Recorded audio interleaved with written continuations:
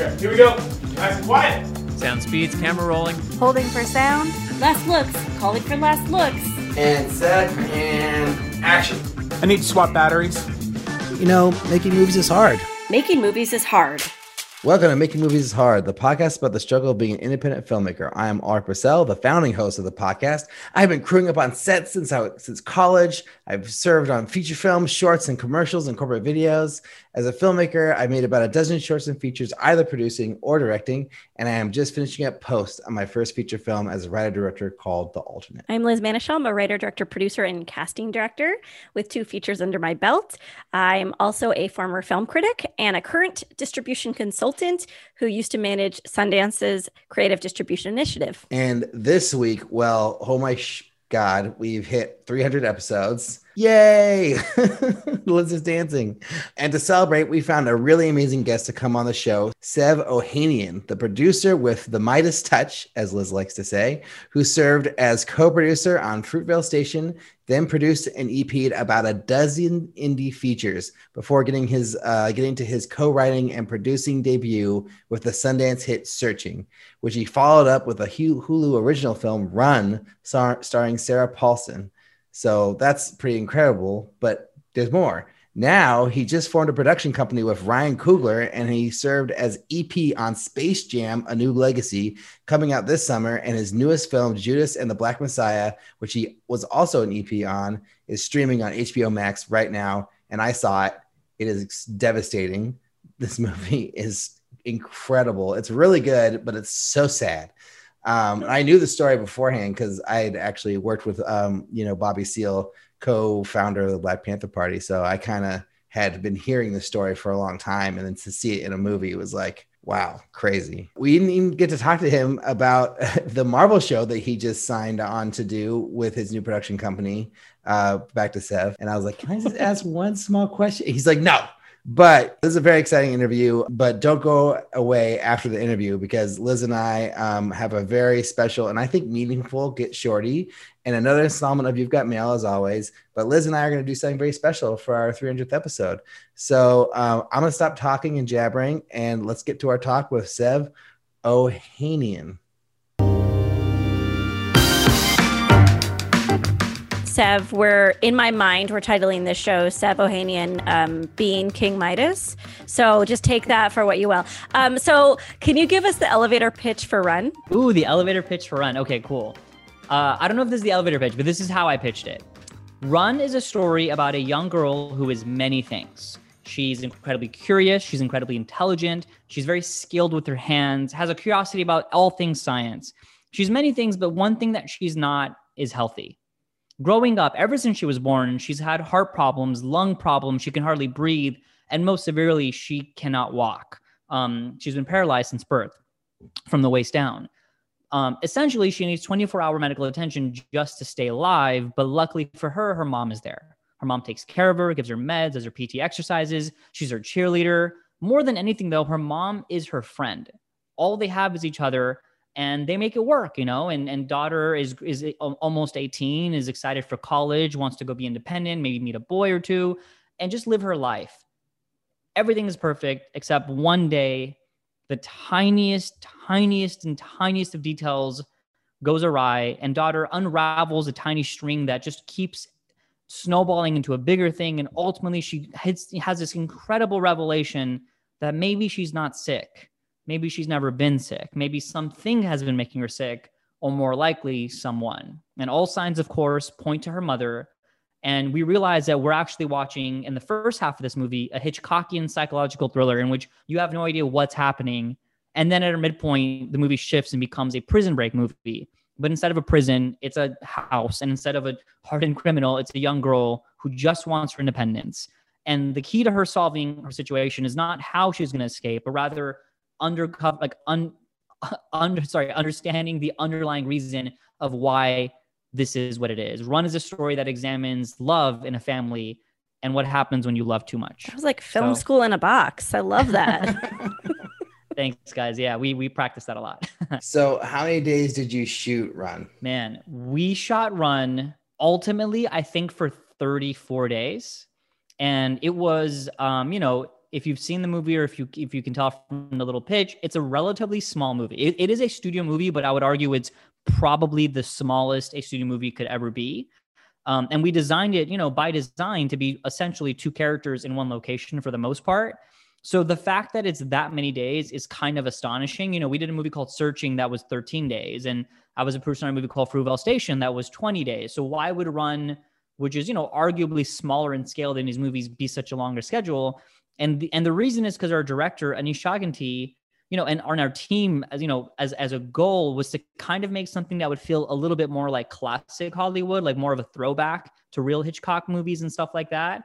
And those kinds of films really kind of demand a lot more of like a systematic type of filmmaking where every shot has to be really meaningful and everything has to be planned to a T.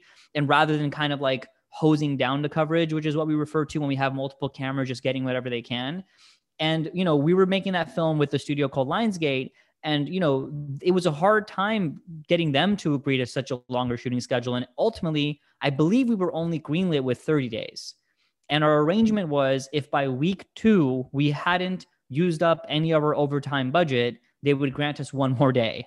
And we would now have 31 days. And by week 4, they would, give us another day and so forth. And we kept, inching and inching forward and kept barely saving money. And we got all 34 days of shooting. Ironically, there's like entire days of filming that we cut out of the edit of the movie, if only we knew. But, it was a good time and a very difficult shoot. And we're really proud of what we accomplished in those 34 days. What was the rough budget, or what can you tell us about the budget? I probably can't say much about the budget. But it's, it was not much, a couple of million, I'll say that, but, definitely under 10 million, which obviously like is a lot for indie films. And, I can tell you the budget for Searching, which was $880,000.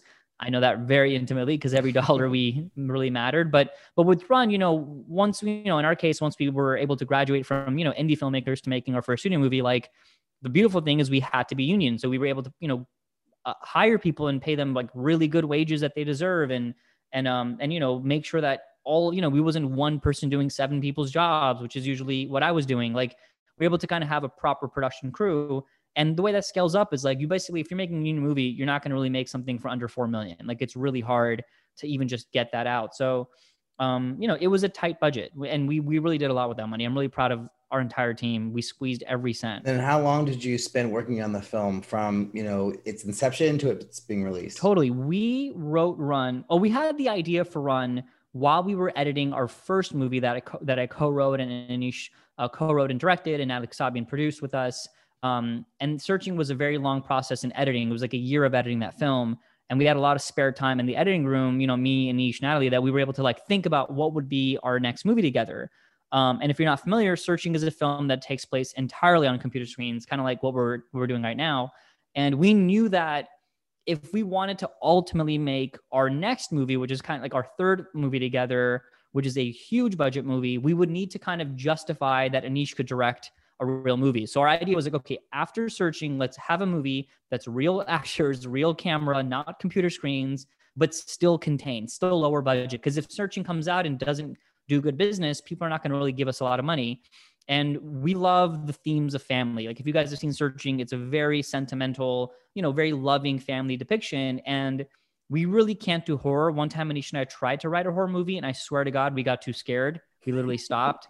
But we love thrillers. And like, we're like, what if we do a thriller and kind of center around a family? And this, we were very much inspired by real life instances of what Run is essentially about, which is Munchausen by proxy. But in the real life stories of that tragic, awful situation, usually the young child at the center of it is a victim. And they often need to be rescued or oftentimes they don't get rescued and it's a tragedy. In our case, we were like, why don't we empower that character and give them agency, make them the hero that no one has to rescue? We saw it as an amazing opportunity for casting authentically a young actress out there who would have a disability, but not let that in any way slow them down, either physically in the way that the role demands them, and especially like just performatively and kind of like having them stand their ground. And we also knew that, business-wise, we couldn't, get a movie greenlit just based on that character. But if we make it a two-hander and write a really juicy role for somebody like a Sarah Paulson, we can maybe cast somebody like Sarah Paulson And then we freaking cast Sarah Paulson, which was insane. And we wrote that script for about, on and off 9 months. We're really, really slow writers, Anish and I, usually because while we're writing, he's directing something or I'm producing something. But also we, by design, we love taking our time because, and I mean, Liz, you're a writer too. Like, you know what it's like. If you write a couple of days and you take a couple of days off and then you revisit it and you're like, oh, yikes, that was awful. Like we love that process. And sometimes we meet only once a day or once every other day. And then we'll meet only for a short amount of time in that short spurt. So we had written half the script before we went to Sundance for searching. And I remember on the flight to Sundance, we had printed the first half and we were doing notes on each other's pages. And then after Sundance, we wrote the last half. And then, we went out with it with their agents and got it set up at Lionsgate. So, we worked on the script for like 9 months. And then from that point until we were done filming was another 6 months. And then we edited for 6 months. But the problem was the movie was supposed to be released much, much earlier. And we couldn't make it happen because of the pandemic. And we pushed it and pushed it and pushed it. And ultimately we ended up, instead of coming out theatrically, we ended up selling at least the US domestic rights to Hulu and honestly had like an amazing release in November. Like it was incredible. Like to this day, people online are finding the movie and reaching out to us and doing fan art. It's insane. Like it was so cool. Who knows what would have happened without, all of that. But it was all in all from inception of idea to release of idea, I would say about a year and a half, 2017. Jeez, Louise. No, 2017, 2020. 2.5 years. Wow. But a lot of that was waiting. I love how you said that you're slow writers and you got it done in 9 months. Well done. That's a speedy slow writer. I'm just used to people doing it like in 3 months. And I'm like, how do you do that? Like, how big was your crew? I don't recall, but I would say probably close to 70 people, not including like post-production, obviously. We shot in a city called Winnipeg, Canada, which was, an extremely cold place. It's a bit of an out of the way area. It's a very popular filming location nowadays because the tax incentive is unreal. And if anyone doesn't know what tax incentives are, it's basically, you agree to shoot a movie somewhere and, you're essentially hiring local, citizens and you're paying for rentals from the local area. You're like helping the economy. In return, they'll often give you back a percentage of what you're spending. And with Winnipeg, it was insane. And yeah, we had this 90% crew from Winnipeg. We flew in our DP, Hillary Sparrow from New York, Anish, myself, Natalie, and mine and Natalie's assistant, Desi Gallegos. We came from LA and that was it.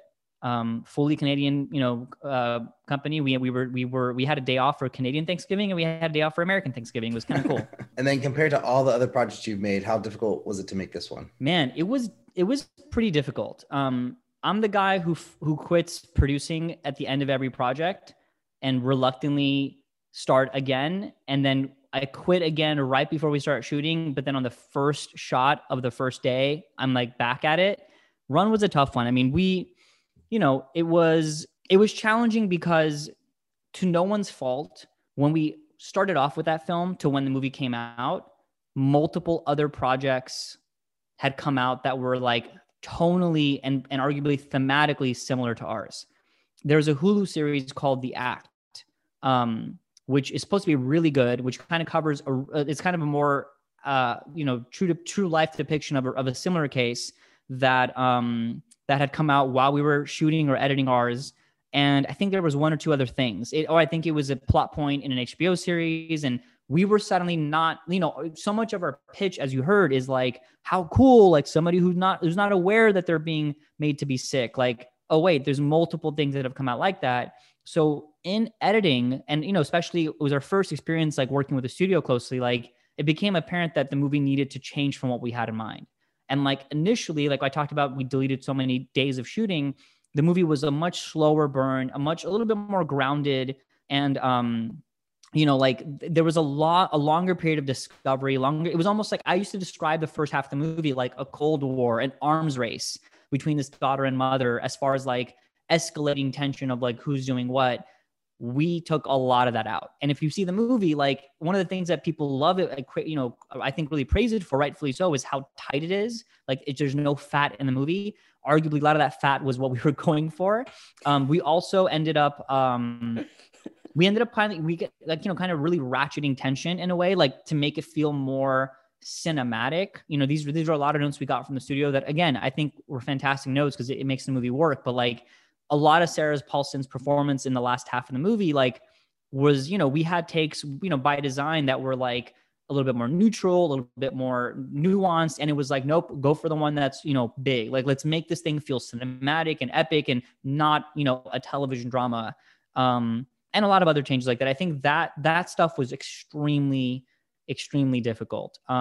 A lot of those really stressful editing choices. And then, you know, we were doing a lot, you know, with the crew that, you know, we were asking a lot of the crew, like we have a lot of kind of like stunt sequences. And I remember early on, like being asked by people on our team, like, hey guys, do we need to have this, you know, the middle of the movie for anyone who sees it or can see it, like, is it kind of like this Mission Impossible-esque stunt sequence in which a daughter is like hanging off the side of a building. And like, we were being asked to tone it down. Can we do like maybe something less? And like, our whole point was like, guys, like this is the trailer of the movie, which we were wrong about. But like, we were like, this is huge. Like we want this to be like the centerpiece of the movie. Like people are going to like, why would we tone this down? Like, let's find something else to tone down. So it was a lot of, you know, typical creative, you know, producing challenges. But again, like we're so happy. Like the movie got incredibly well received, great reviews. And just the fact that Kira Allen, who we discovered for the role of the daughter of Chloe, like it launched her career, and she's like a force to be reckoned with. And you know, I can't think of a better outcome for all the stress that you guys are talking about. But yeah, I want to go back in time a little bit just to set up the rest of the conversation, because you know, I know that you produced what I think is a micro budget feature before coming to film school, right? Yes. And then you came to USC and we met there, and clearly you're a powerhouse now, but I also just want to talk about the evolution of you being a writer and kind of coming out the gate hot with all these amazing projects, but then maybe even finding some vulnerability in coming out as a writer. So when did you, I mean, have you always been a writer, Sev? Or were you like, was that kind of this thing that was festering and just like ready to break out after you made it big? Dude, what an incredible question. Thanks, Liz. I was always a wannabe writer. You know, I still feel like I'm a bit of a wannabe writer, but you know, when I was growing up, like I think my mother is the one who really instilled in me a love of storytelling and you know, just the arts. Like she, you know, I'm an immigrant. I came to this country when I was, you know, 4 months old, but still, you know, growing up in a house of immigrants and English is my second language and all that.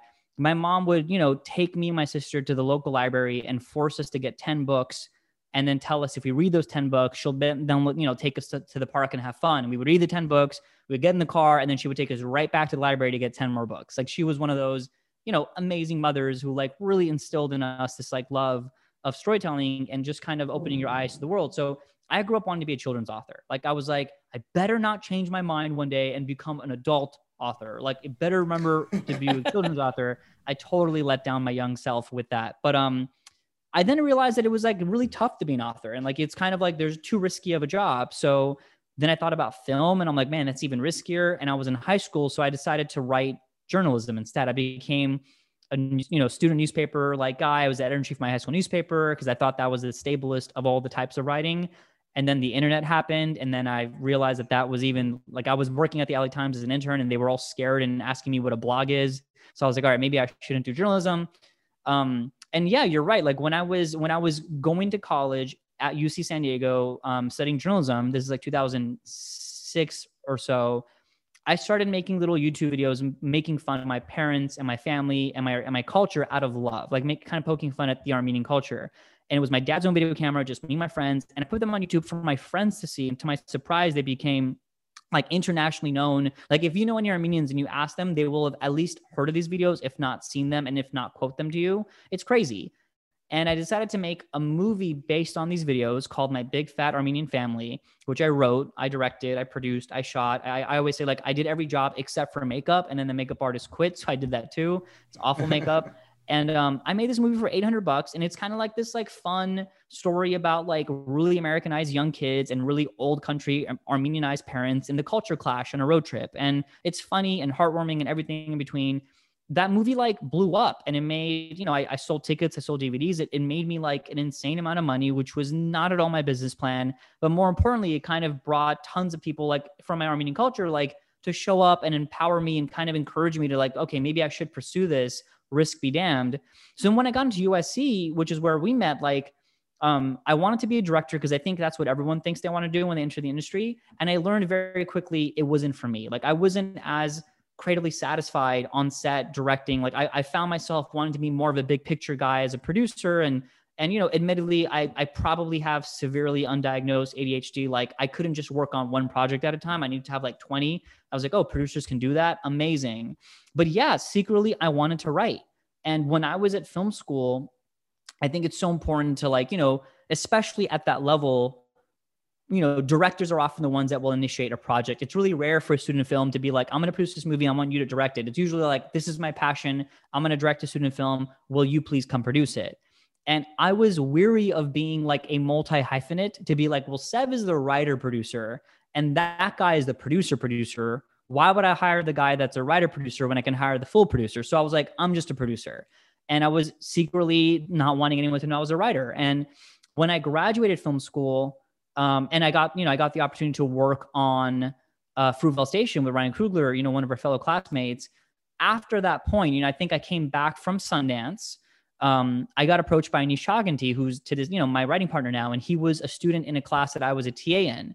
And I remember really liking his taste, his attitude, his sensibility when it comes to storytelling.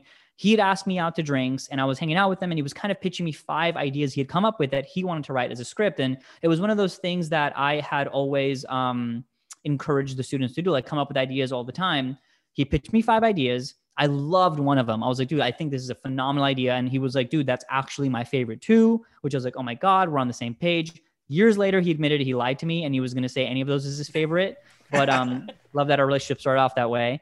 And, you know, over the course of a couple of weeks, while I was still very heavily focusing on producing these little budget, no budget, macro budget indies, Anish and I would have text messages or phone calls or emails about that project.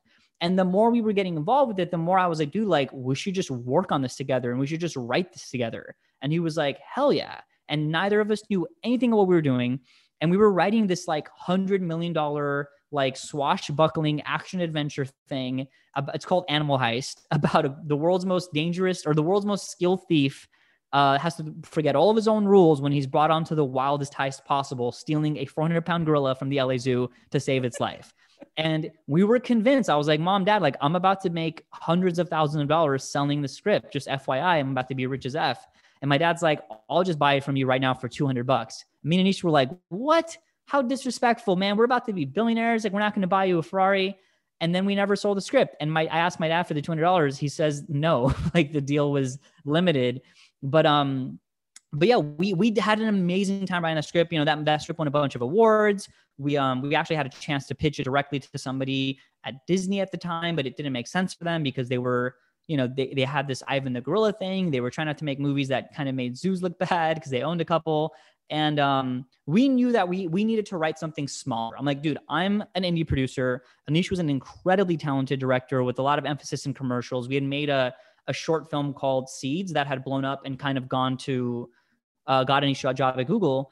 So we were like, what can we write that's smaller? And then eventually Searching is kind of like what we wrote. But by the time Anish and I had started to write Searching, as an indie producer, I was the guy who was reading every script I can get my hands on. You know, at the time, agents were not sending me any scripts. Or if they were, it was after everybody in town had already said no. But I was eager. Like I was the guy, like if my Uber driver overheard me being a film person, I'd be like, you have a script? I'll read it. Like I literally was that guy.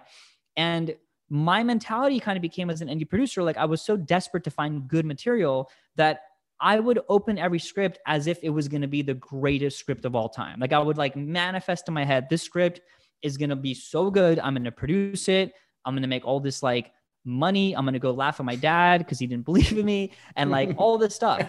And I would let the script disappoint me, which I don't know if that's how everyone reads it. I've heard people oftentimes do the opposite where they let the script impress them. But for me, it was like, okay, I love the script. Amazing first line. Oh, that's odd. There's a weird dialogue over here. Oh, that formatting is kind of off. And I would kind of like, I would be very conscious of every time as I was reading what points I would start to be a little bit less and less impressed. So when it came time for Anisha and I to write, especially those early days, I was very meticulous. I'm like, no, we have to have this beat here, because I know what that reader is like on the other end who's trying to find something good. They're going to not like this. And, another thing for me was as a junior producer, because since, in the years after Fruitvale, I was really lucky to be involved in so many movies. Feedback screenings is like a classic thing that, you do in film. You screen your movie, you ask questions, and then you have edit decisions you can make. But so often I could find myself, I'm watching producers ask questions of our feedback audience. And I'm just like, man, like 90% of these notes we cannot do because the movie's shot. We can't go reshoot anything. And I was just like, why are we not asking these questions before we shot the movie? So I realized, I'm like, dude, we should be doing feedback on our script. And I know this is a thing that exists for writing groups and stuff, but for me, it was so much more than that, because also as an indie producer, so often I would read a script and maybe decline the opportunity to work on it. But, I'd be like, hey, I'm happy to give you my thoughts on it. So I would get on a call, share a couple of thoughts on the script. After 2 minutes, I would say, that's all I got. And they would say, thank you so much. Have a great day. And I remember being like, man, it's kind of crazy. I'm a virgin mind that just read the script for the first time. Why would you not interrogate me? Kind of how we do in these feedback screenings. And what I started developing with Anish was, like, when we started working together, was kind of like exactly that. We came up with this system that basically we would send the script to people who would read the script for the first time. And basically we would set a call with them for like 45 minutes where we would just basically ask them thousands and thousands and thousands of questions. Like, maybe not thousands, probably closer to like 200. Do you guys want me to show you? I can even share my screen if this is helpful to you guys. Sure. Yes. Let me just allow that. Okay, now you can share. All right, check this out. So for all you YouTube people, you're getting an extra little bit here. So like literally this is, John, we sent, this is the search for, this is our searching scriptment. We basically, we would ask general questions, and this is me and Anish typing as they were reading, or as they were giving us answers over the phone. Like, what was your initial thoughts? What did you think worked the best? What worked the least? We even had them score it. And then we would, take these numbers and find the means. What was slow? What was fast? What was confusing? How would you describe the movie? What rating would you give it? And stuff like that. And then we go into macro notes, like these two characters, what was their arc like for you? This character, what was their arc like for you? Like this character, did their backstory make sense? This character, was your speculation? Things like that. And then my favorite was the micro notes. Little tiny things, like, I don't know, like Pam's home computer background is the original first day of school selfie. Did you remember this from the opening montage? Yes. Like it's important because as you're reading, I want to make sure like every beat is crystal clear. Did Peter's behavior in the scene on page 30 make you feel like he was a bad guy? And this gentleman said, yes, I believe he was a villain, and so forth and so forth. We asked so many questions. This feels like probably a later draft that we asked less questions, but it was incredibly helpful for us to just interrogate people, because when you read a script, you are probably not conscious of all of the things that you think are right or wrong about it. You don't have you're not really thinking like that, but that information is inside of you. And I think as writers, we wanted to just mine it. We wanted to get in there. And I think it helped us make sure we were writing a script, especially something like Searching, which is a mystery, which is so important that the audience is not, you're not losing the audience, but at the same time, they're also not ahead of you. So we were able to really fine tune and calibrate the reading experience for the script. So I think all of these, you asked me what it was like, what's my arc as a writer? It was really, not having a lot of confidence to come out about it in the early days. And then later using, I think, some of the skills as a producer and the insight that I had, and, taking that perspective and applying it to us as a writing team, and hopefully writing something that I think would make it easier for someone to read and never, be disappointed in a way that you might otherwise be. Does that make any sense at all? It does. I have a question. So where do you find the readers to read your script? Are these just from your network, people that you know? And how do you set it up? Do you say, oh, could you please read the script and give us your feedback? But don't actually write it down. We'll call you and we're going to do a little interview or something. Exactly. It's basically, you know, for each movie, we probably only talk to like 10 or 12 people with you know, in this way. And like, you know, the first person to read our scripts is our producer, Natalie Kasabian. And like, we don't need to ask her questions. She will make all of the issues in the script known to us without us asking. But you know, it's often fellow screenwriters. It's people with story taste that we love, and a couple of, you know, average people like non-filmmakers in there as well. It's not really ever really the same people either. And we just kind of make it clear. It's like, hey, this is going to be a big ask of you. You're going to read the script probably for like 2 hours, and then we're going to take another hour of your time. But yeah, it's not an overly complicated process. It's extremely detailed list of questions that you're asking. Like, you're really honing in on like the problems that you are worried about in your script to try to figure out like if it's actually working or not, which I think is really smart. And now I'm wishing I did that on my feature. Well, there you go. I mean, look, the thing is, we don't have to come up with the questions. Like, the questions are, I mean, I guess the blessing of Anish and I being a writing partnership is the questions are just arguments we've had. You know, dude, I don't think she should be saying this on the scene. Like, dude, you're stupid. She should be. All right, well, we'll find out who's the stupid one. And then 9 times out of 10, Anish is the stupid one, dude, because I'm kidding. But basically, like, all those, you know, disagreements we have, which is like, dude, this line is cheesy. I don't know, man. I think we need it. All right, well, let's see. Like, hey, like, I don't think people are going to remember when they get to the scene, you know, that woman was the blah, blah, blah. And it's like, well, let's find out, you know, like if people don't remember, we'll address it. If people do remember, we can move on. So it's always kind of like, you know, it's essentially all the things that we already have insecurities about. And sometimes it's things that both of us are not sure about. And obviously, look, there is a danger to writing or making films that are just purely, I don't know what's the word, like focus group tested or whatever, you know, in the big leagues in these movies, you know, big studio movies, like everything is determined by NRG screenings. Like when you take real audiences in Vegas and whatever and have them watch. But what we're doing is not that, you know, we're not having them tell us what to do. We're just truly trying to see whether something is working or not. And like our sample groups are like 3 or 4 people per draft. So it's not like we're really taking an average of anything, but just having a sense of whether something is even remotely registering or not makes all the difference to us. You said a little bit earlier that as a junior producer, people were not sending you scripts. And I've just got to assume that right now you're inundated with scripts and projects. So I just wanted to hear a little bit about that change from then to now and what you attribute that to. I mean, is it just the box office success of your works? Is it the networking? Is it the PGA? I mean, what is the source of the upward trajectory for you? Yeah, and it's been an organic, you know, steady upstream, you know, of agents sending cool projects. Yeah, it's honestly, I think it's always like, you know, I think after searching, I would get a lot of like, you know, lower budget thrillers, you know, like elevated genre kind of things. And then, you know, I got involved, you know, with Ryan Coogler. We started a company called Proximity. We worked on a movie called Space Jam: A New Legacy, a movie called Judas and the Black Messiah, which comes out on Friday, February 12th. And I think, you know, and then I think, you know, people started hearing good things about us. And, you know, I have my own agent, you know, I have an agent with our company. Like, it just kind of naturally started happening. And like, I don't know, like there's an argument to whether or not the quality is always, you know, gone up with the level of submissions going, the profile level going up. But, you know, it's all a matter of taste. I know that like with everything, the grass is always greener. Sometimes it's like, I just want to read a book for fun, but I can't because I have 20 scripts I got to read this weekend. But, you know, it's always going to be that situation, you know, grass is greener. I wanted to hear about kind of how you got started as a producer and, you know, how you got onto Fruitvale Station, and then, you know, how from there you were able to start producing indie features, because, you know, like a lot of people try to do that kind of thing and it doesn't necessarily work out. So I'm kind of curious, like how you were able to make that happen. Yeah, man. Like Fruitvale Station was an incredible experience because Ryan had graduated from USC a semester or 2 ahead of me. And he, you know, he basically reached out to me when he had the script pretty much done, had financiers, had producers, like, you know, real producers, not me. And he wanted to bring on a group of people, friends of his from USC. It was myself. It was a guy named Gerard McMurray, who is an incredible director now, but at the time was also, in addition to being a good director, a great producer, and another student named Harula Rose.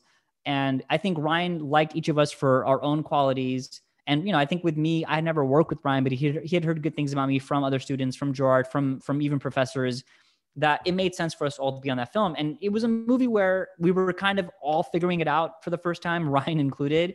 And, like with ultimately producing just boils down to spot a problem, fix it, spot a future problem, prevent it, and it became a very hands-on experience on that. After Fruitvale, I had the high profile success of that film, but I was just a co-producer. And, like with anything, producers hire people. Who hires a producer? And why would a producer want someone else who they might be threatened by? An incredible piece of advice I got from one of my professors at USC named Gail Katz is she said, to be a producer on a movie, you have to basically be coming with something. Either you're coming with a piece of talent, which I had no connection to actors or name directors, or you're coming having, owned a piece of the material, and I had no access to IP. Like I said, no one was sending me great scripts. Or you come with the money, and I certainly forgot to be born rich, or have access to people that would write me big checks. Or she said, or you could be the producer that knows what they're doing. And she was kind of telling me she's like, Sev, I regret that I never really understood line producing and what is physical production. And I was always the guy, coming up in film school where I wasn't really the line producer either. And I was not the line producer on Fruitvale. And I was intimidated by numbers and spreadsheets and budgets and the responsibility. But what she was saying was you can use that as the way in on these projects. So I taught myself how to line produce. And I started, letting it be known that that's what I like to do. And, people were looking for good line producers, and people, I just put it out there a little bit, and people reached out to me, and I was like, oh, I can line produce the hell out of your movie, kind of not quite being sure I could. And for me, it was I take everything seriously, and I'm a big believer in self-education. I taught myself, I read books on it, I did all the research, and I started little by little line producing tiny movies. And my whole thing was on all these movies, I was very selective in, I did a bunch of James Franco movies that, USC was actually doing a collaboration with James Franco at the time. So I was able to kind of get in through that end. And I impressed James and his partner Vince, and they brought me onto some other ones. I met a guy at the Cannes Film Festival at a party named Milan Chakraborty, who had heard good things about me from Ryan, and thought that Milan. Oh yeah, I love Milan. And I think Milan probably had this misguided notion that if I was on his movie, it would elevate the movie, but because it's a producer from Fruitvale or whatever, and a line produced that. And but every time I was on these movies, I was very selective in trying to find a different type. Milan's was a faith-based movie. I did a Chinese movie. I did a digital movie, trying to really understand every corner of the industry, and often, at no extra charge, doing far more than my job, trying to really help creatively and help in other ways, and be involved but not be annoying. And, for me searching, and that was, I was barely getting paid. These movies are, as you guys probably know intimately well, there's not a lot of budgets for these movies, especially for the producers or the director. So it was on the verge of being broke constantly. At one point I was offered a job to help produce YouTube makeup tutorial videos for 6 figures. And I was like, yo, I think I'm okay if that's my life. And at the last second, I didn't do it. But I was desperate, like all of us, it's really freaking hard. And the golden era of the indie film market is probably in the 90s, when you can make a movie and sell it for $1 gajillion, that's not really happening. But I kind of, in my mind, was how do I graduate from being a line producer to being a capital P creative producer?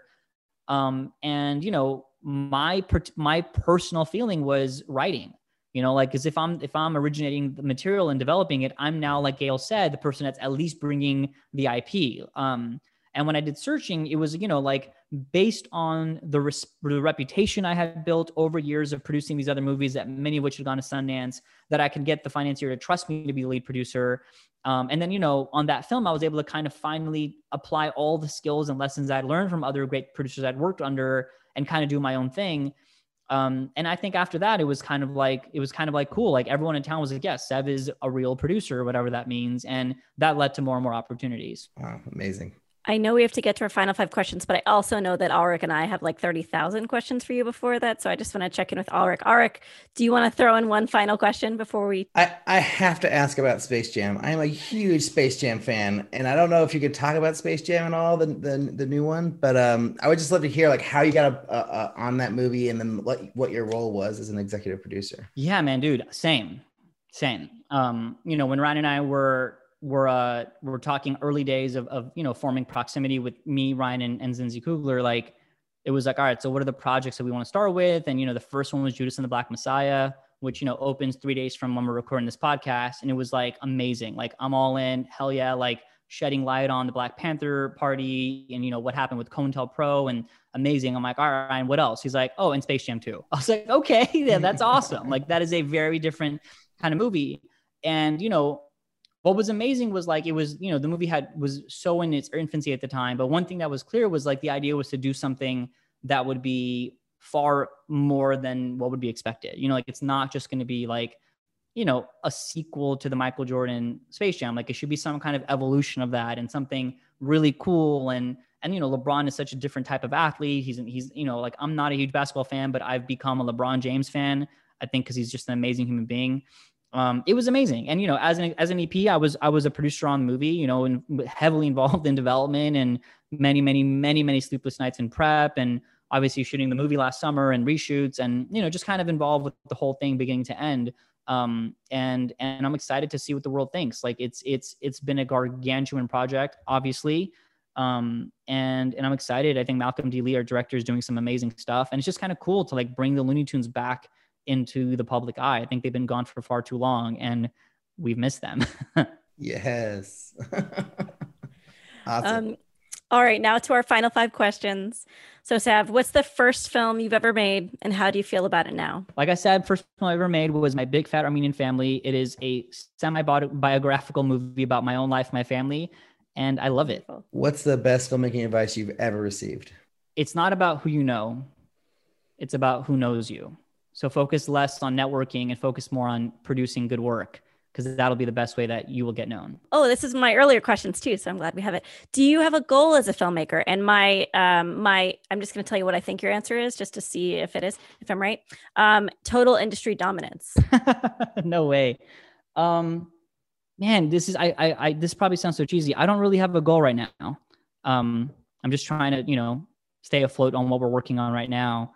I feel like in a lot of ways really lucky that I think everything I'm working on now is probably what I wish I could have been working on as a kid. So far, so good. Just, keep it going right now, I guess. If you could go back in time, what's one piece of advice you would give yourself? Man, in film school, there was a weekend where a bunch of my friends are going to go to Vegas for no reason for 24 hours. And I did not go because I wanted to stay back and work on a pitch or something. I'm like, damn, I wish I went to Vegas. Because I think that would have probably helped my life more than that pitch I developed. Wow. I want to press that because we have a few minutes. It's a good answer, but in general, you feel pretty good about the decisions you've made, it sounds like, other than this one Vegas trip. Yeah. So far, yeah. I mean, I stand by the decisions at least, but yeah. Amazing. Is making movies hard? Absolutely hard. It's so hard, but so rewarding. So it's worth it. Oh man, we still had time left. I cut to these questions too soon. Well, because usually people pontificate for minutes on these questions. Dude, Alrik, I feel like I've been pontificating on all the other questions, so I was trying to at least go faster here. I'll pontificate more on the next one. Well, okay. Well, we're done with those, but I have another question I can throw in. Is that okay, sure. Alrik? I mean, I'm just going to do it. Okay. Would you ever go back to micro budget, knowing that you've built a career like you have, leveraging all these projects to bigger and bigger? Could you ever go back? I would, yeah. I would probably, to be really frank with you guys, like, I know we're spending so much time talking about this Armenian movie of mine, but it was like very much a cult classic, and it inspired like a weird generation of Armenians. Because, Armenians are so much like so many immigrants, like you're either a doctor or a lawyer or you're a failure. And like, I'm a failure by being a filmmaker. And like, it was amazing because there was this one kid who like loved that movie so much. He like lived in my neighborhood. He was always following up, asking for advice. And I would always, spend time sending him emails and stuff, little Armenian kid. Then when I ended up teaching at USC for a couple of years as an adjunct professor, to my surprise, he was in my class, like that same kid. And then when I was working on Space Jam and Run, that same kid, I threw him a couple bucks here and there. He would come do errands for us and runs for us. And he's become like really well known in the Armenian community as like a really funny comedian. And I was like, dude, like, do you want to just write and direct and star in, My Big Fat Armenian Family too? And he was like, dude, yeah.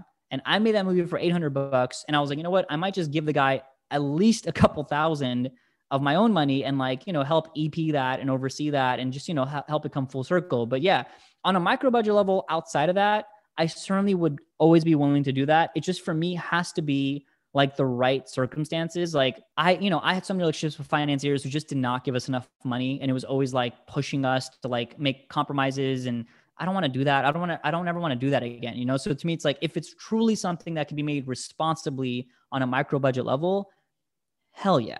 Like count me in, because at my core, I still feel like I'm that indie producer. And like when I worked on these bigger movies, there's initially a little bit of insecurity of like, oh, I'm like the indie guy. Like I'm not the guy that knows how to make these huge multi-million-dollar movies. But the lesson that I've kind of walked away from on this side of things is like, man, like being the indie guy is kind of the cool position to be, because like we tend to be really problem solving and solution oriented. And, so I think, out of respect for where I came from, 100%.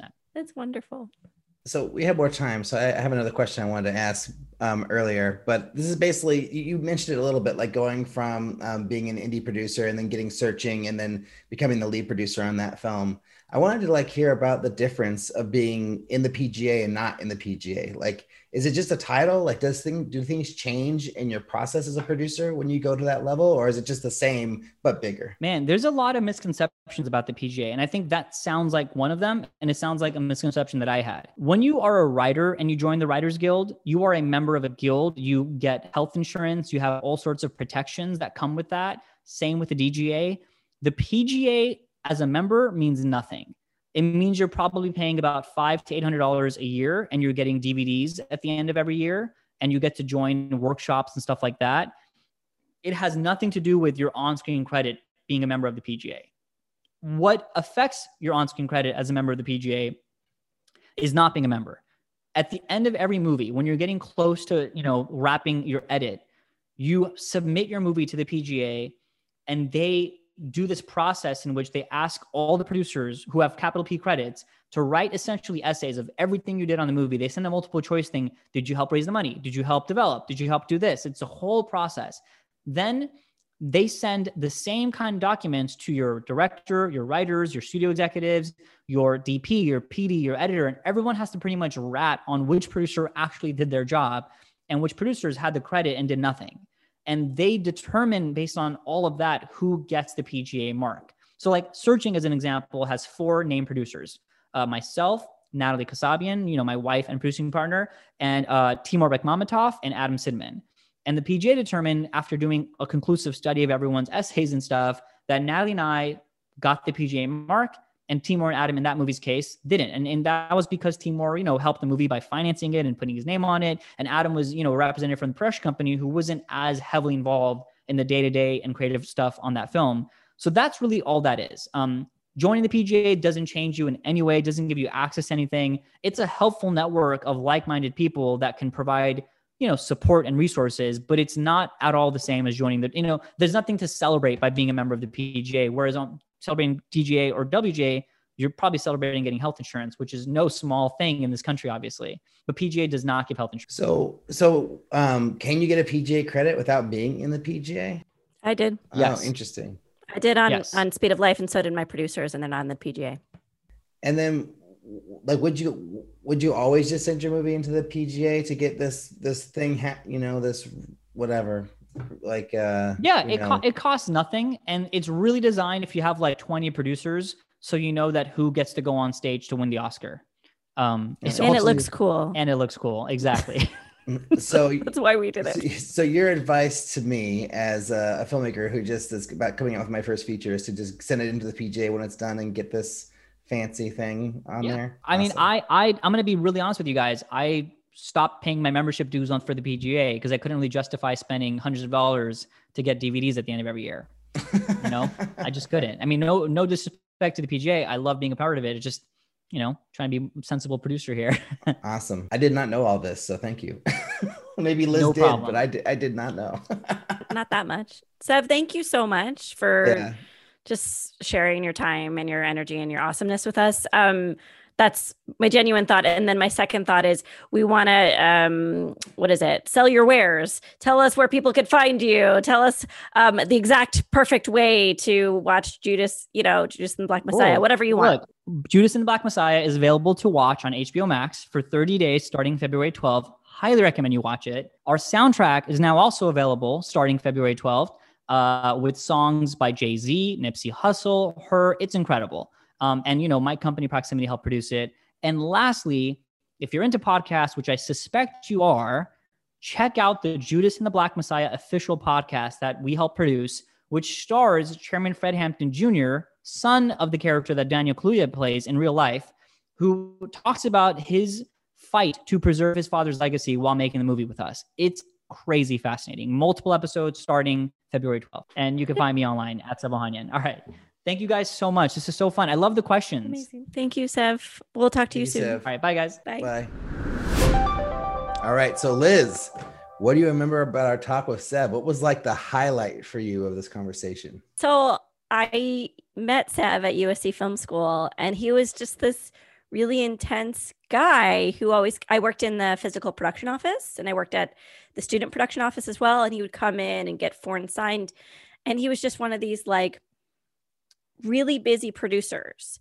But I had no idea like the potential, right? It's like, he's just this cool guy who always said hi, who always seemed like he was busy, but then you just look at his career and he's just taken off. So I guess it was just this wonderful nostalgic moment for me to watch him and get to interview him and just be really impressed by him. But what I remember about the interview is his intensity and his ability to like impart 17 points of a story in like a paragraph of talking. Like he was just like, and he said like a joke about how he's undiagnosed ADHD. But he's just like so whip smart and so intense that it's really fun to just watch him go. So I remember that. What do you remember? Well, like how well-spoken he was, which is kind of speaks to what you were talking about. He pitched us Run like he had pitched it to investors 4 years ago or whatever, you know, like on the show, which I thought was like really impressive. I don't know if I could pitch the alternate so well right now. And that was only like 2 years ago. And then the whole feedback session that he does for his work with his partner and the way that he structures getting feedback from his colleagues, that to me was really impressive. And the amount of organization that he puts into that process, I thought was amazing. It's almost like the kind of organization I put together for my post-producing in the commercial world and the corporate world, and the way that I interact with clients on that side, except more detailed than that even, you know? So that was really struck me and was something that I think I would like to do more of in my feedback and like be more specific with my asks of people, because while I got really great feedback on my script and on the movie in post, I feel like asking some more like leading questions the way that he does would be really helpful. He even shared his screen. So like you'll even get to see in the video version of the show, like how he does it and what it looks like is pretty incredible. So that was really a huge takeaway. And plus just like, I don't know, he's like the model of like what success means to me in a lot of ways. You know, it's like, you can't really get more successful than that. Like, you know, going into making a Marvel show, like having all the success with all these other films and getting to help make Space Jam. It's like, you know, dude, like, what are you talking about? So yeah, I don't know. It was just like, I kind of want to be more like Sev is what I'm getting at. I want to be more organized. I want to be more clean cut. I want to be more well-spoken. I want to be more confident, like all those things I want to take from our conversation with him and put into my own life, into my own filmmaking, you know? I love that. Well, I also was just thinking about how, you know, this is his job. Like his full-time job is producing and writing and making movies. And I was just thinking like all the stuff he's so prolific, but then also like he's built a career where he can actually spend his entire day concentrating on making movies.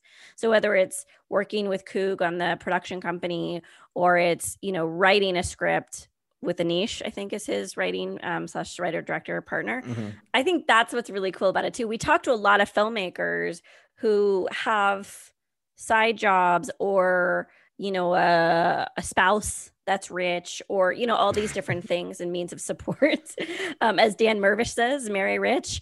But, you know, talking to someone who's day-to-day is actually filmmaking. That was really interesting too. Yeah. And I think we've been lucky that we've had a few people recently who have versions of that where like filmmaking is the number one, and then maybe they do other things if they have to, but like they mainly do filmmaking. But yeah, I mean, that's also part of what I want, in replicating Sev. It's like, yes, so I can get to the place you do that. where your day-to-day is filmmaking, right? I mean, that's your... Well, I have a job as a post producer, so I post produce on these long form content, videos mainly for investors, for startup companies and companies. That's kind of like my day to day. But it's storytelling, and it's like you're constantly working that muscle of like how do you organize the production and how do you contribute to the creative fields. I mean, I'm really lucky that like the last, 10, maybe even 12 years now, like all I do is video related. So whether it's, working on a set or making a corporate video or editing or shooting or whatever, it's something video related. Like I haven't had to do a non-video job since I was a bouncer or a salesperson working at LensCrafters. So like those are the last day jobs I've had. And that was like, over a decade ago. So it's pretty great to just be able to do that, But that's you too, though, right? Like you're doing creative consulting and filmmaking day to day. It's pretty amazing. Yeah, I've always, since film school, I've always done it. But freelance is a little bit different. Like since I've gone freelance, it's a little bit of a different world, right? You don't always know the consistency of what you're working on. You don't really know like what you're devoting your time to every day. But I think there's a key in there. It's like if there's a way to kind of make yourself a regular schedule of like when you're going to clock time just for you and the creative process. And it sounds like Sev is pursuing that with intensity. Like he was a little bit shy about wanting to write when he talks about that. And it seems like right now it's like he's going full force into being, in addition to being a great producer, also being a great, I don't want to say storyteller because a producer is a storyteller, but a writer. Yeah. Well, it seems like, but at the same time, it feels like he's also doing the same thing where he's juggling. Like he's got like his writing and his feature work that he does, and then he's like EPing on these movies and things, and then he's like probably developing other projects like the Marvel show, and other films. All right, we're all juggling. You're right. Like, but the thing that's difference between him, but from him and me at least, but almost I think you and him are probably closer in a lot of ways, is that it's all narrative based. Like there's no corporate, there's no commercial, there's no other things getting in the way. It's all storytelling. It's all narrative, which is like kind of where I wish I was. And I will be one day, I think, so yeah. It looks like for Sev, it's working out. For me, it's like still a grab bag of confusion and instability. So we'll see. Right. Exactly. But Liz, do you have something for us today? Maybe. Oh, is this Bill or is this Get Shorty?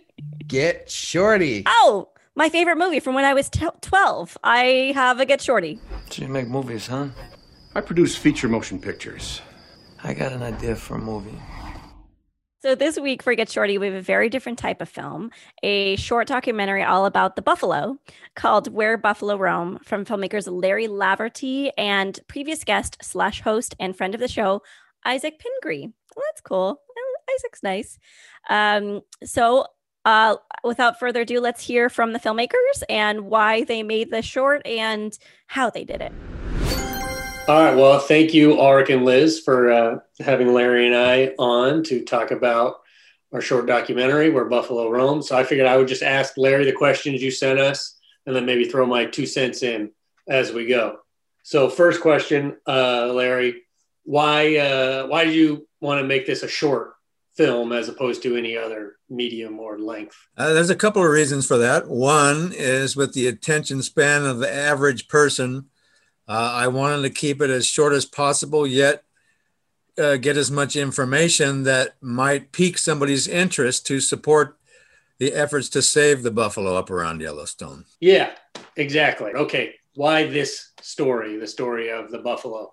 For me, the buffalo have been with me all my life, and I've cared about them deeply, and they need attention. They need good, loving attention. They don't need the attention that they've been getting for years from the traditional attitudes that exist from cattle ranchers up there in Montana. And how did How did we come up with the funds for this movie? I had it in the bank, and I made sure that I had it in the bank to get this story out. So yeah, and I think what I would add to that is that, you know, like most short films, they're funded by out of pocket by the filmmaker, and so it was great that Larry could fund this movie. And I think a couple things worked to our advantage. Was this was something we made during Shelter in Place, and we didn't film anything new, so it's all just stock footage, which has its own cost associated with licensing it, but it's still cheaper than if we had to put a whole crew together and pay everybody a day rate and go film all these things. And then just like everyone, right, we have connections from working in this field, so we can get friend rates from the small post-production crew that we had. And a lot of the historical footage, good tip for people maybe who don't know this, is from the Library of Congress, which keeps an amazing archive of art and photos and sound and all kinds of stuff. And it's all free, thanks to our tax dollars. All right, next question. Before making the short, what did you think would happen because of it? Or what were you hoping it would do for your career? This is not a career project. This is a labor of love for a subject that I care deeply about, that being the buffalo. And so it's a means of communication, of getting the word out. And so I'm grateful that the medium of film exists and that we have the internet by which we can share these projects. That's it. It's my career as a conservationist is established. This is a tool. I guess for my career, I was really happy Larry asked me to collaborate with him on this. And I hadn't made a movie completely with existing footage ever before. And so it's just one, you know, my career goal is just to create a body of work that I'm proud of. And this is, you know, certainly part of that. I'm going to skip ahead real quick because this is related. I think one exciting thing career-wise was it's the biggest name that I have had the opportunity to work with, which is Peter Coyote doing the narration. So that was Arik's last question here, is how did we get Peter Coyote to narrate this movie? Yeah, that was... I went back and forth. I thought I'll just narrate this myself, since I have experience narrating quite a bit in the corporate world and also in some feature films with narratives. And I thought I sound acceptable, but I think I could take it up a notch if I got a familiar voice that people knew of, and through that familiar voice, then win a few more audience members' support. So I went through friends and a number of friends who knew Peter, and that wasn't getting anywhere. So I just went to his agent then at that point, and through the standard route, all the pieces fell together, including the recording studio where he recorded the narration. Right, and I know Arik has talked about this a lot on the show, you know, and trying to get actors that, you know, back when he was reaching out to big names and. You know, if you make an offer to an actor, their agent is obligated to share it with them.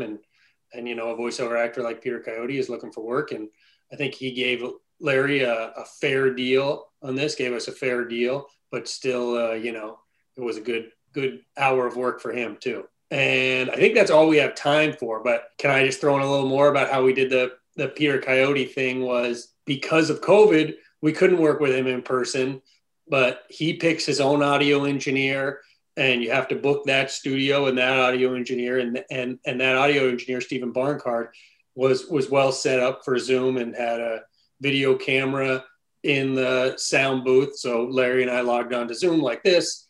And, you know, there's a chest up shot of Peter Coyote right there. And, you know, we had an hour to give him direction. Not that he needed a whole lot. And record it, and then they just send us the file. I will say that it's critical in life, whether you're talking the documentary world or the feature world or short world of narratives, that you do something you care deeply about. Your story triggers your heart. It's not just an exercise, because from that place of loving your subject matter, great things can happen. Cool. So thanks again, Liz and Arik, for having us on, and we hope your audience will go find this short. Just search Buffalo Peter Coyote on YouTube or Where Buffalo Roam. Alrik, what did you think about Where Buffalo Roam? So, Isaac and I are friends on top of, him being part of the show and everything. So I got to see a little bit of how the sausage was made on this one. I watched early cuts. I was kind of involved in hearing about like how the movie was coming together. Like originally, Larry was the voiceover artist who did the work, the narration of the whole piece. And, as you see in the video, Larry is a very passionate person. He's also an actor. And he's also a professional voiceover narrator as well, in his acting work. So when he did the narration, there was times where it sounded like he was about to cry because the buffalo are so important to him. And it's like, you'd hear like little parts of his voice. And it was like, it made you cry too. And so when they brought Peter Coyote in, who's this famous voiceover narrator who does all Ken Burns' films and a bunch of other really amazing films, I was like, well, is this going to be a good idea? And then I watched the final with Peter Coyote and it's like, okay, yeah, Peter's got it too, obviously. And he hits some of those same notes. But yeah, I mean, the thing that I've been like not thinking about with this movie the whole time is like, well, would this have been better if there were interviews, if there was more captured footage for this piece? Because I think I always knew that it was only going to be like stock footage, art, historical footage, and a narration. And that was all this movie was going to be from the beginning. So I never really thought about it in those ways. But, having watched it a bunch of times now, it's like, would it be better with interviews? Like, I'm not sure if that would make it better. But would it have been better if they actually got to go to Yellowstone and film the buffalo? Probably. Yeah. I mean, if there was some actual buffalo footage like that they had shot from Yellowstone, I think a lot of the stuff that there is in the movie is buffalo from Yellowstone. They might be from other places too. But, I think that might have added a little bit more. But, I feel like, yeah. Is there anything else they could have done with the resources to make this movie better? I don't think so. I basically feel like this movie is the best version of this kind of movie that it could possibly be, like taking all those pieces, and I mean, like when you see the stack and stack of buffalo bones, in that one photo, like in the middle of the film, it's like, I cry almost every time. It's so heartbreaking to see the amount of death and killing that went on of this species, man. It's crazy. But yeah, lastly, and I'll end with a question to you, Liz, is like, what do you think? Like, do you think like having Peter Coyote narrate this movie, do you think that makes it like, does that mean anything to you? It's like, oh, narrated by Peter Coyote, I better watch it.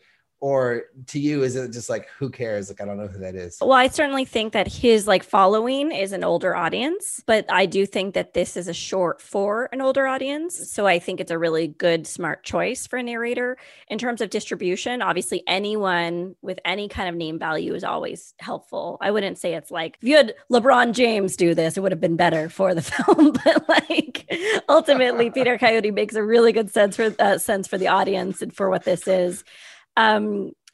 Okay, so I totally agree with everything you're saying, but I have to acknowledge one thing, because knowing what I do about distribution and programming and festivals, this is exactly, it's that like Ken Burns aesthetic.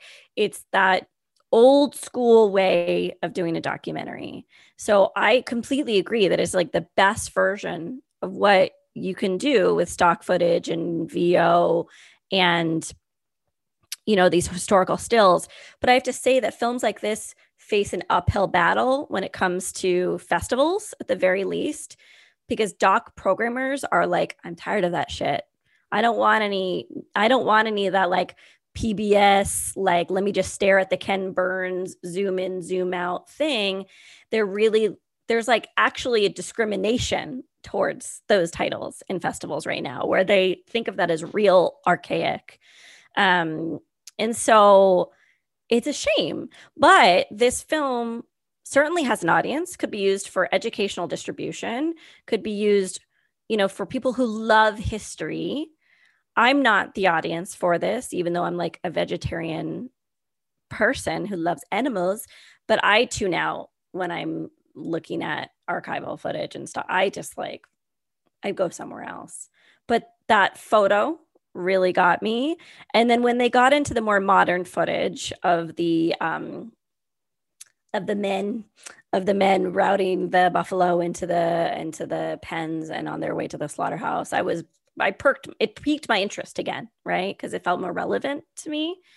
But I would say, I mean, I'm not saying anything new. It's just like, I think it's a shame that programming doesn't allow us space for this type of content, but there's a whole subset of like colleges and universities and nonprofits who could use something like this. And it's a good version of that. Do you feel like putting it out online on YouTube was the right move, like to get it out into the world this way and like just release it? Or do you think that there was a better way to distribute this kind of documentary? It really depends on like Larry and Isaac and how much time they want to devote to this. I was listening to the Camille Brown episode, just like an hour ago, and she was saying, like, I just want to put things out and move on to the next. And I think a lot of filmmakers just want to do that. They just want to move past their work. This would have been a smart move. An alternate move would have been to approach colleges, universities that have programs in Native American studies or ecological programs or environment. I mean, going the way of like agriculture or Native American or, indigenous people. Like there's various different sub themes in this film that you could go after in terms of educational programming. But I think that what I would encourage the filmmakers to do is promote like hell now that it is on YouTube, right? And like make sure every tag that you can have in terms of metadata is there, and then reach out to nonprofits, to animal rights organizations, to museums. I think looking at something like Western museums would be really smart to incorporate into this release strategy. But that takes like months, if not years of your life away from you. So going on YouTube is fine, but I saw the number of subscribers that Larry had, and I saw the number of views that this film has. And I think it's because the audience for something like this isn't an audience that trolls YouTube, or if they do, maybe there's a way to find them a little bit better. I don't think there's any reason why they couldn't do all the educational stuff and the nonprofit stuff now, even though it's released, right? The goal is to do it before it's accessible, because what are you offering when it's on YouTube? Because the idea is like to license it and be like, hey, what's up? I got this movie. It's unavailable anywhere else. You can get me in the package deal. I just summed up impact distribution in like a silly voice, but that's like exactly what it is. And yes, you can definitely go to those nonprofits and say, please use my film. You don't have to license it. Just please use it. We want it to get out there.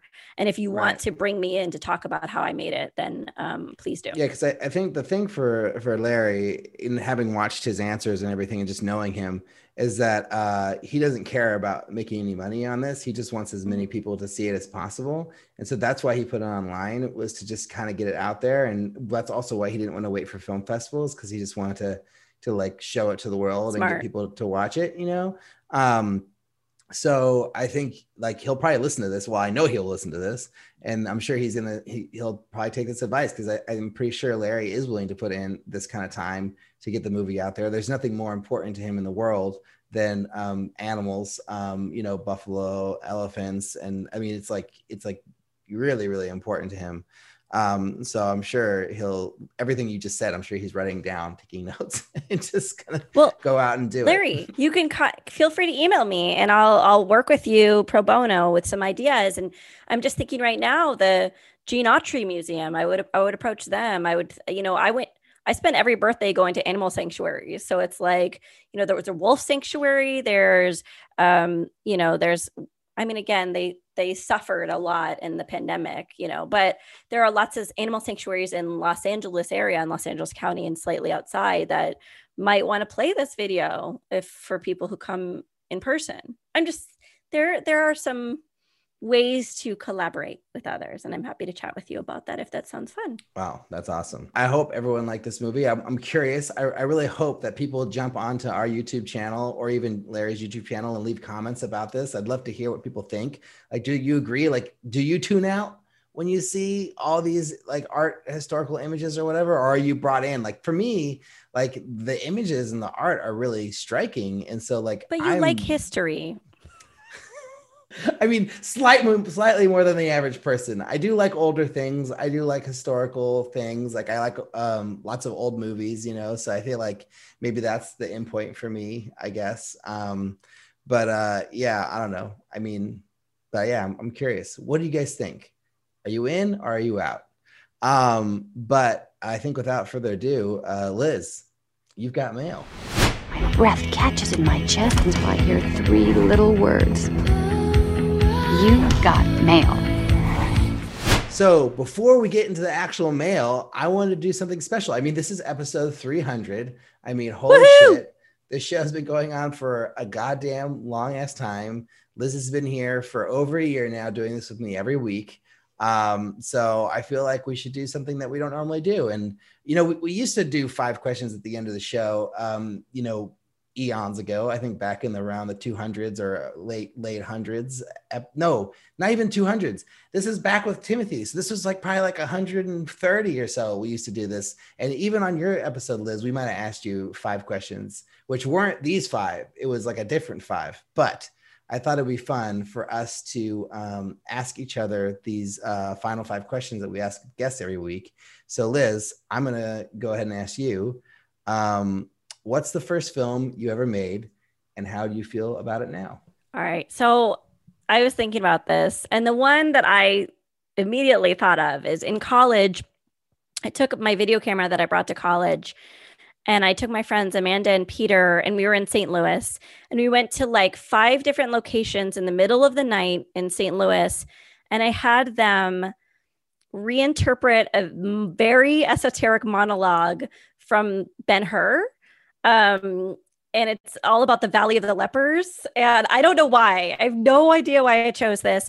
And we went to, we went to a diner, and we went to an abandoned train station, and we went to like a weird Paul Bunyan statue. We turned it into a dialogue scene. I was like, I'm so clever and creative. Anyway, I submitted it. I edited it together myself, and I submitted it to one film festival in Canada called Images. I don't even know if it exists anymore. We got rejected, and I really took it quite hard that Images Film Festival rejected us. I also, looking back on it, it's like there's probably rights issues. It didn't make a lick of sense. I think I submitted it to the experimental section, which again, I don't know if this is an experimental film. Anyway, I feel pretty proud that I had the gumption to do this ridiculous thing. And I have it somewhere. And I think my friends would have been willing to make a lot more movies because my friend Peter is an improv comedian, but I was so shy after that rejection. Sorry. I'm like all our guests where I just monologue for 2 minutes after one of these questions. That's amazing. So what's the best filmmaking advice you've ever received? I don't have a lot of people that have given me advice, but I was thinking I scheduled some time with Kat Candler, who directed Hellion, because I met her through like a panel once, and she gave me an hour, and it was very generous of her. And I was like, oh, I'm thinking of doing this and I'm thinking of doing that. And she said, follow the fun. And so that's been my mantra ever since, is that if it's fun, because we don't make a lot of money, right, as filmmakers, unless you're doing these tentpole films, unless it's fun, don't do it. So that's my advice that I'm following right now. And do you have a goal as a filmmaker? Yeah, I want to be asked to panels or asked to speak or brought on jobs as a director because of being an artist and not because I'm a distribution expert. Like, I would love to be invited to more panel. I would love to be thought of in that way. I think I've developed a certain level of cachet and have been brought in to speak or mentor or consult a lot.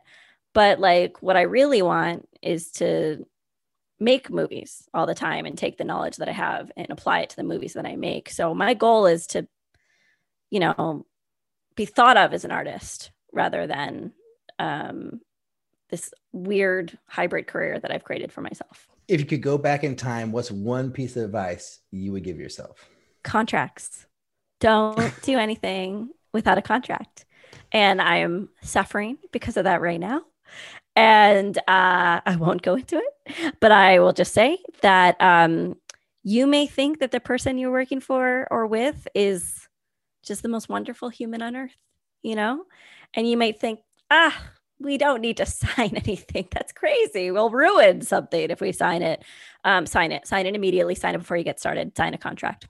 Side note, I took your advice. I'm starting a project with a partner, and I called him last week after we talked, and I was like, are you open to signing a contract? And then he thanked me for suggesting it and said that it was a great idea. And no matter how good of friends we are, that we totally should do that. And then I was tasked with writing the contract, and then I haven't done it yet, but I will. So thank you for that advice. I'm so glad. Yeah, absolutely. And final question, is making movies hard? Yes, it's very hard. And I find it very scary, actually. I find being on set very scary. It's very difficult. And I think a lot of people will misinterpret cautiousness and anxiety as, I don't know what I'm trying to say. I'm just trying to say, like, it's very, very scary and you have to be super strategic. But if you don't just do it, you'll never do it. Right. So take your time, check your temperature. But at a certain point, you're going to have to push yourself or someone's going to have to push you off that cliff. So it's very scary, but it's possible. Alrik, I get to ask you now, Alrik. I get to ask you. Get ready. Get ready. What's up? What's up, Alrik? What's the first film you ever made? How do you feel about it now? Okay, so there's been a lot of like things I would call first film, you know, because there was times where I was less serious and more serious, and you know, this happened multiple times throughout my filmmaking life. But I figured I'll just talk about the very first one. So I was in high school. I had access to a camera with my buddy Perry, who we went to we took this course together. I think we were either sophomores or juniors in high school. And yeah, we were like, okay, let's make a movie together. Let's just do it. And so we came up with this idea, and it basically is a story about a guy who is getting ready for what looks like to be a football game. He's got his jersey on. He's in the locker room. He's pumping himself up. You took the Monday Night Football theme, ripped it and used that as the background music. We made a dolly out of, I think, a skateboard or some sort of thing that we had at the school. I can't remember what it was, but we had a little dolly shot to open the piece. I started in it. I played football, so I had my football jersey. So that was like our little bit of like, you know, whatever realism that we could bring into it. And then we had a friend who had a Cougar muscle car that was like either her dad or her dad gave to her. I don't even know how she got this pristine, amazing vintage car, but it was incredible.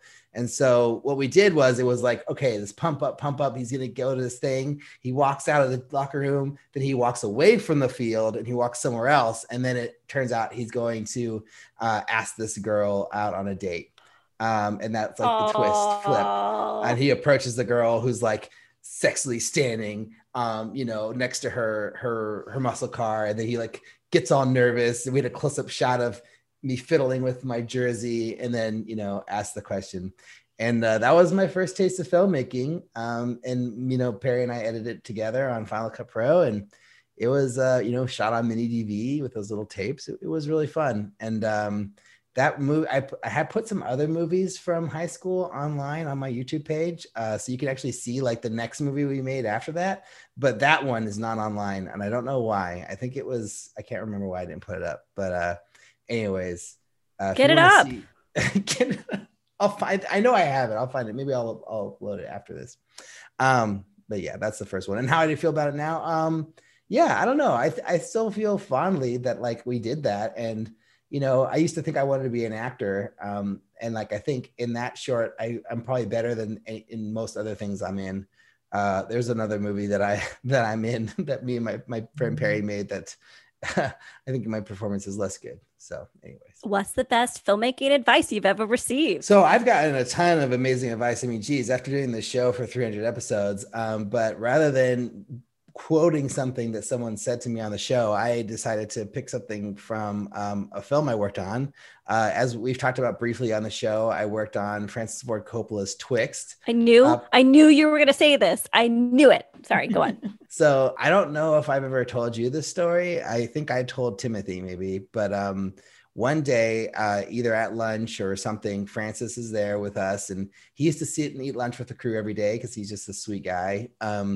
And someone asked him, like, what would you say to young filmmakers who are trying to make a film, or, you know, we want to all make movies. Like, what should we do, Francis? Tell us, you're our God, you know? And he was like, you know what? Find your oil well. He's like, look where we are. We're in this winery, we're in this vineyard. I'm only able to make this movie because I've made a lot of money through my vineyard and licensing my name and making all this business around wine, you know. And I started it in 1978. It didn't make any money until like 2000, but now it's like this whole business, you know. So whatever you do, like, find some way to make money so you can make your own movies and not have to rely on anyone else to tell your stories, and you can have full control of what you do. And so that was, I think, some of the best advice I've got. And my dad told me the same thing, which is really funny. You did share this story with me. It wasn't like you shared it with me directly. You shared it on a show like months and months ago. And I remember you talking about the oil, because that's how I knew you were going to say it. Yeah. I wouldn't know this story any other way. Well, sorry, everybody. It's not a fresh, hot take like I thought it was. No, you gave the full story. It was like a little bit cut up last time, I think. Okay. So it's nice. Also, Francis is, I can't believe I just called him Francis. Francis Ford Coppola has got to be like the coolest person ever to just spend time with. Yeah, well, everyone calls him Francis. So like now I just call him Francis, because when we worked on that movie, it was like Francis this, Francis that. So anyways. It's like when I worked at Sundance, everyone called him Bob. And I'm just like, I can't call him Bob. Like, I have not been, and like, there's no doorway that I went through where I can now call him Bob. Okay. Do you have a goal as a filmmaker? Yeah. So I used to always just think that my goal was to make movies as my full-time job, and, you know, just do that only. And it didn't really matter what kind of movies I was making, you know, because it's just, as long as I got to make movies and tell stories as a filmmaker, that's all that mattered. Now I think I want to make movies that I care about, you know, and that actually have relevance, like, because, you know, just getting hired to do anything, I don't think has as an interest to me. Like, what was I thinking about? I was thinking about like there was something was in my mind of like, oh, if you could just, so it was our previous guest, Camille. And I was thinking like, oh, if I could make Lifetime movies for the rest of my life, would I want to do that? Like, would I want to make a movie like A Christmas Winter Song? And I wouldn't. I don't think I would. But it's a Christmas movie, Alrik. I think you might have missed that point. It's a Christmas movie. Yeah, but it's like, you look at that trailer and you can just see it's like there's all these things that you have to hit. It's all this sort of like formula that you have to go with. And like, you know, like Santa Claus couldn't get into a battle with somebody at the end of the movie and like, you know, have it out and get like, you know, shot up all to hell and be tons of blood and gore, like the, you know, the Numbs Brothers film, you know. And it's like, that's like, if I was to make a Christmas movie, it would be some version of that. Like, there would be some twist, there'd be some sort of like darkness, there'd be some sort of takeaway. You don't want to be creatively constrained, right? Yeah, is that the idea? I want to be able to take like my style and like what I like and put it into whatever I do. And working for Lifetime or someone like that, you're not going to be able to do that. Like, that's not the gig, you know? And so I don't think it's not just good enough to make any movie anymore. It has to be something that matters, you know? Yeah. I 100% agree.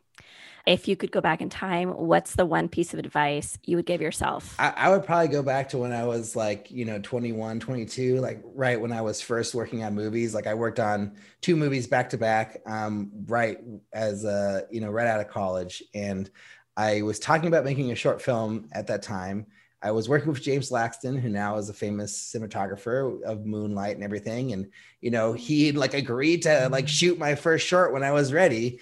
And, you know, like I waited too long. Like I didn't make my first short until I was like 27 or 28. My first real short, like with the budget and a crew and everything. And by that time he was, you know, like we weren't in touch anymore as much, and he was all fancy and big time. And, you know, it wasn't appropriate for me to ask him. And so I lost that chance. So I think if I would to go back in time, I would have just started making movies a lot earlier and not worried about them, because I was so worried about, oh, I don't have an experience. Like, I don't know what I'm doing. Like, oh, I don't know how to make a movie. Like, I got to be on set more. I got to get like more background. And like, I got that. Like I was on a ton of sets, on a ton of movies, and worked with a tons of crews. And then like, by the time I did direct my first short film, I had at least a little bit of better sense of like what a set looked like and how a set operated and what I wanted my set to be, you know?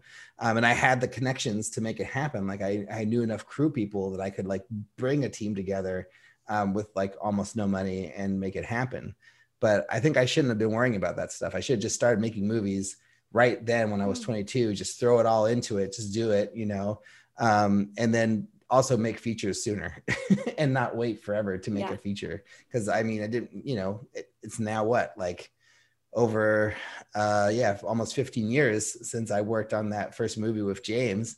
And it's like, you know, it took me that long to make my first feature. It's like, shit, I should have been doing that. Like, you know, I should have made a short when I was 22 or 23 and then made a feature when I was like 26. Like that should have been the progression, but all in time. All good things happen in time. I think hindsight, right? It's like you think, oh, if I started sooner, then I could be so much farther along by now.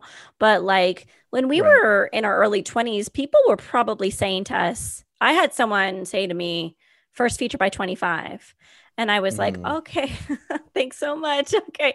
But I had no idea the first step, right? To even get to that point. So it's like, maybe you could go back in time and then you could give yourself Dan Mervish's The Cheerful Subversive Indie Filmmaker or something, where it's like something that lays out, because it's like, even I'm not trying to criticize your answer. You gave a great answer, but I'm also just thinking like, as myself, even if someone said, just do it, Liz, just do it. Like, I wouldn't have listened to that at all. I would have been like, you crazy. I'm going to live my life in my 20s and attempt to date boys. So it's like, there's something about gumption. Well, I never, like, I was worried about like first film before 30 was like a thing for me for a while. Like I wanted to have my first feature before I was 30. And then at some point during the process, I just realized like, you know, like that's not what's important. It's more important to make the first movie right and make it the best that it can be and not worry about trying to do it fast, but rather come out with the first film that actually means something. And so that was sort of the decision I made like in my late 20s, you know, because not to not push it and just to do that.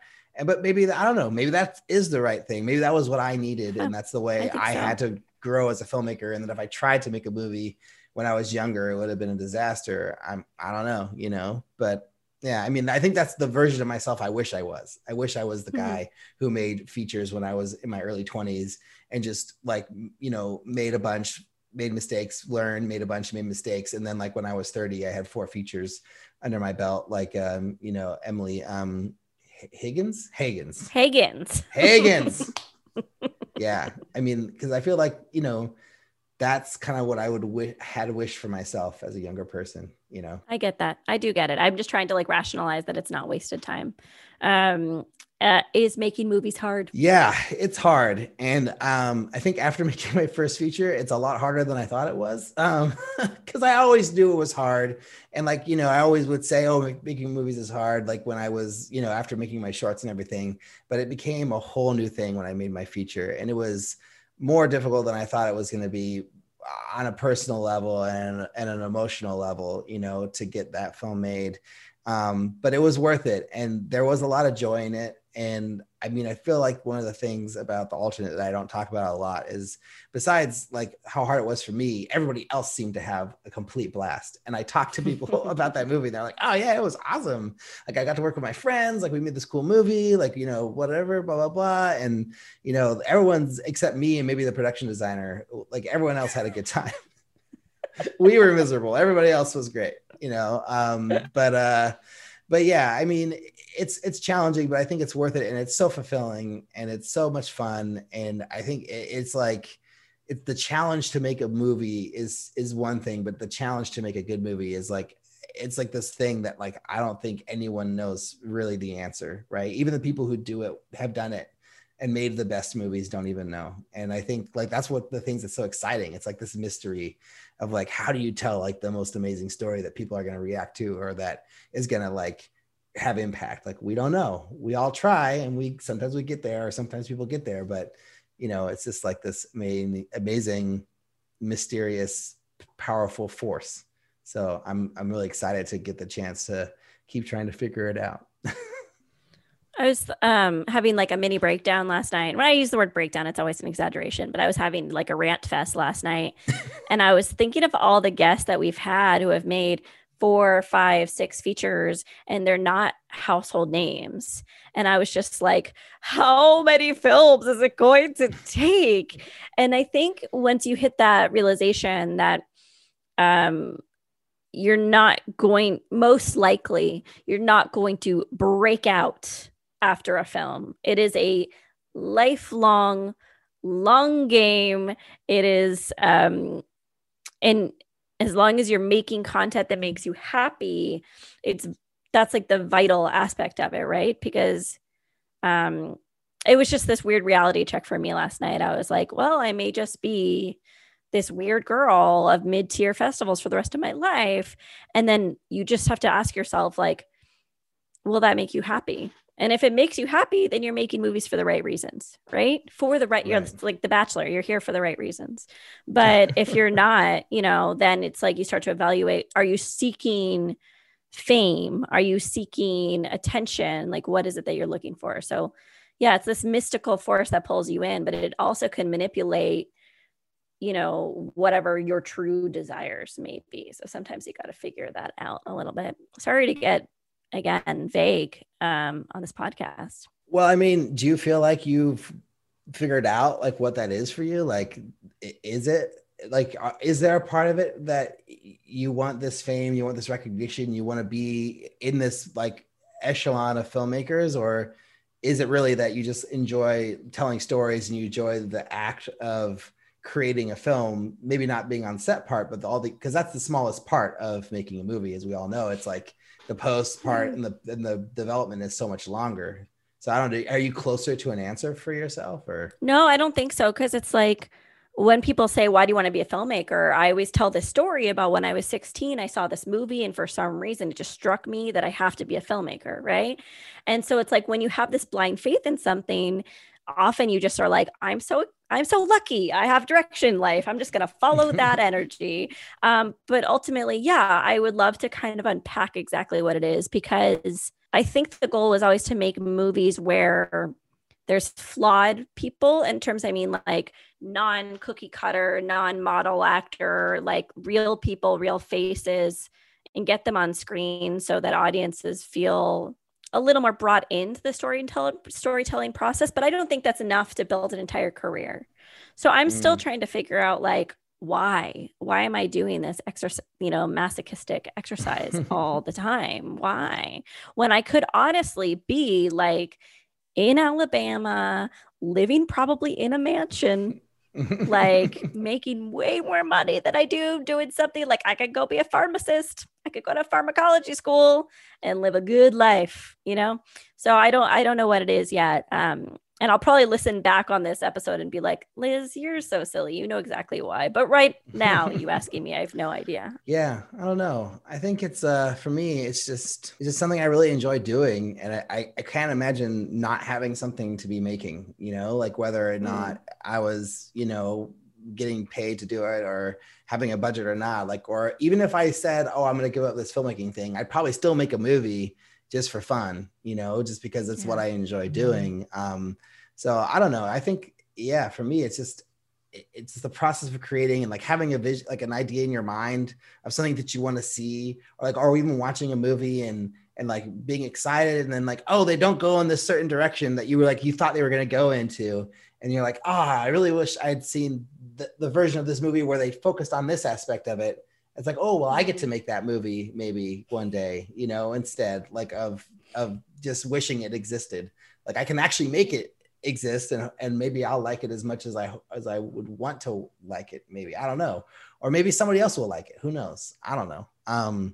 But but yeah, for now, it's just something that I really like. I'll never retire. Like even like if I retire from my day job, like in my 60s or 70s or whatever, like I'll always make movies, you know, because it's something you can always do. Like you don't need to be a certain age to do it, you know? And so, yeah, I don't know. I'm really excited about my future as a filmmaker and to see like what I'll have the opportunity to make over the next, whatever, 40 years, 30 years, however many more years I have left making films. I love that. First of all, I just want to appreciate that for a second. I also want to acknowledge that like I'm making a short, I'm writing a horror feature. Like I'm really, really thrilled to do these things, but I don't know why. Like that's what I'm having trouble is like, why am I doing it? But like, because I don't like being on set and I don't like a lot of the portions of filmmaking, but I agree. Like maybe it's just back to what you said. It's this weird, mysterious thing that pulls us in,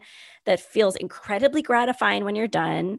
And you know, in my mind, it's like an image. Like, I just want to see this image come to life. It's one image per project, right?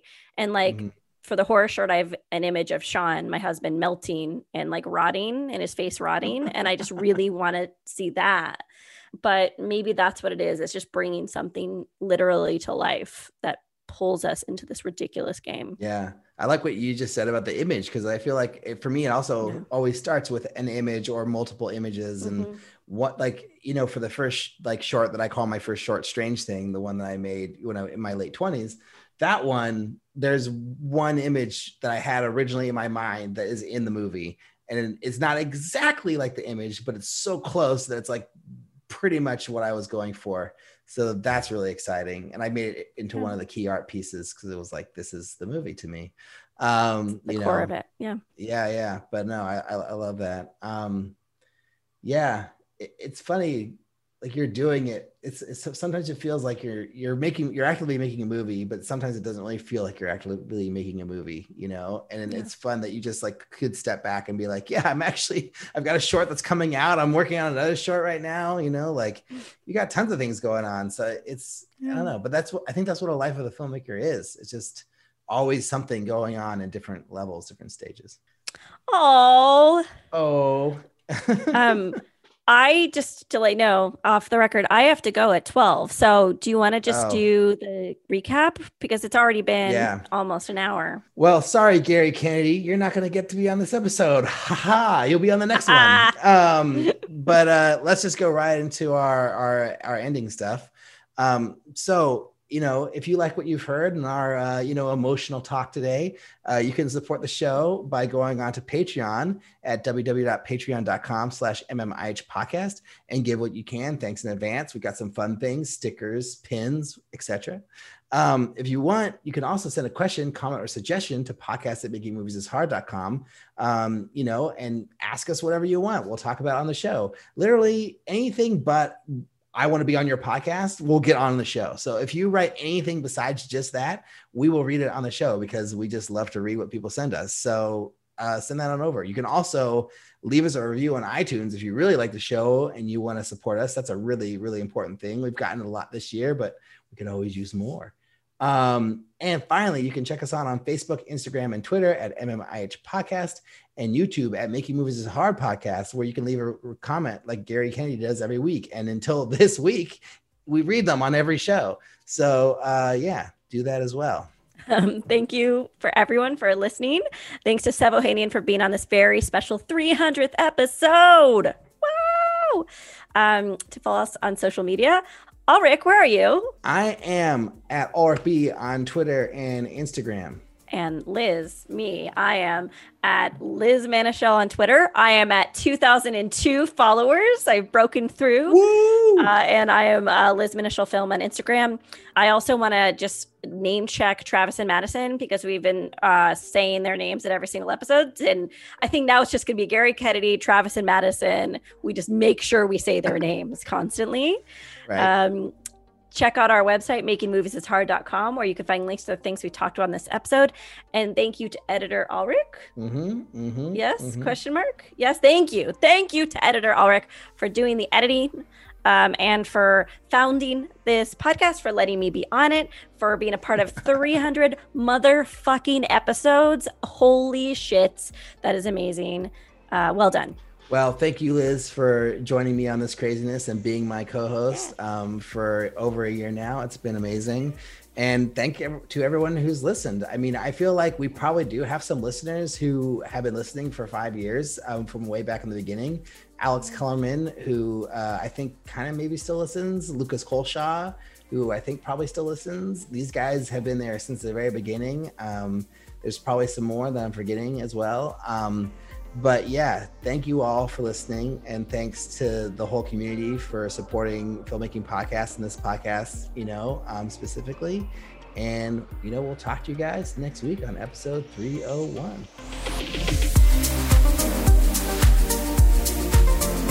And let's get to our talk with Sev Ohanian. Did I do it right? Yes. Yeah, Sev Ohanian. I mean, unless I've been saying it wrong for 10 years. That's his name. Well, I'll go with your 10 years of experience. Me too. Oh, gosh.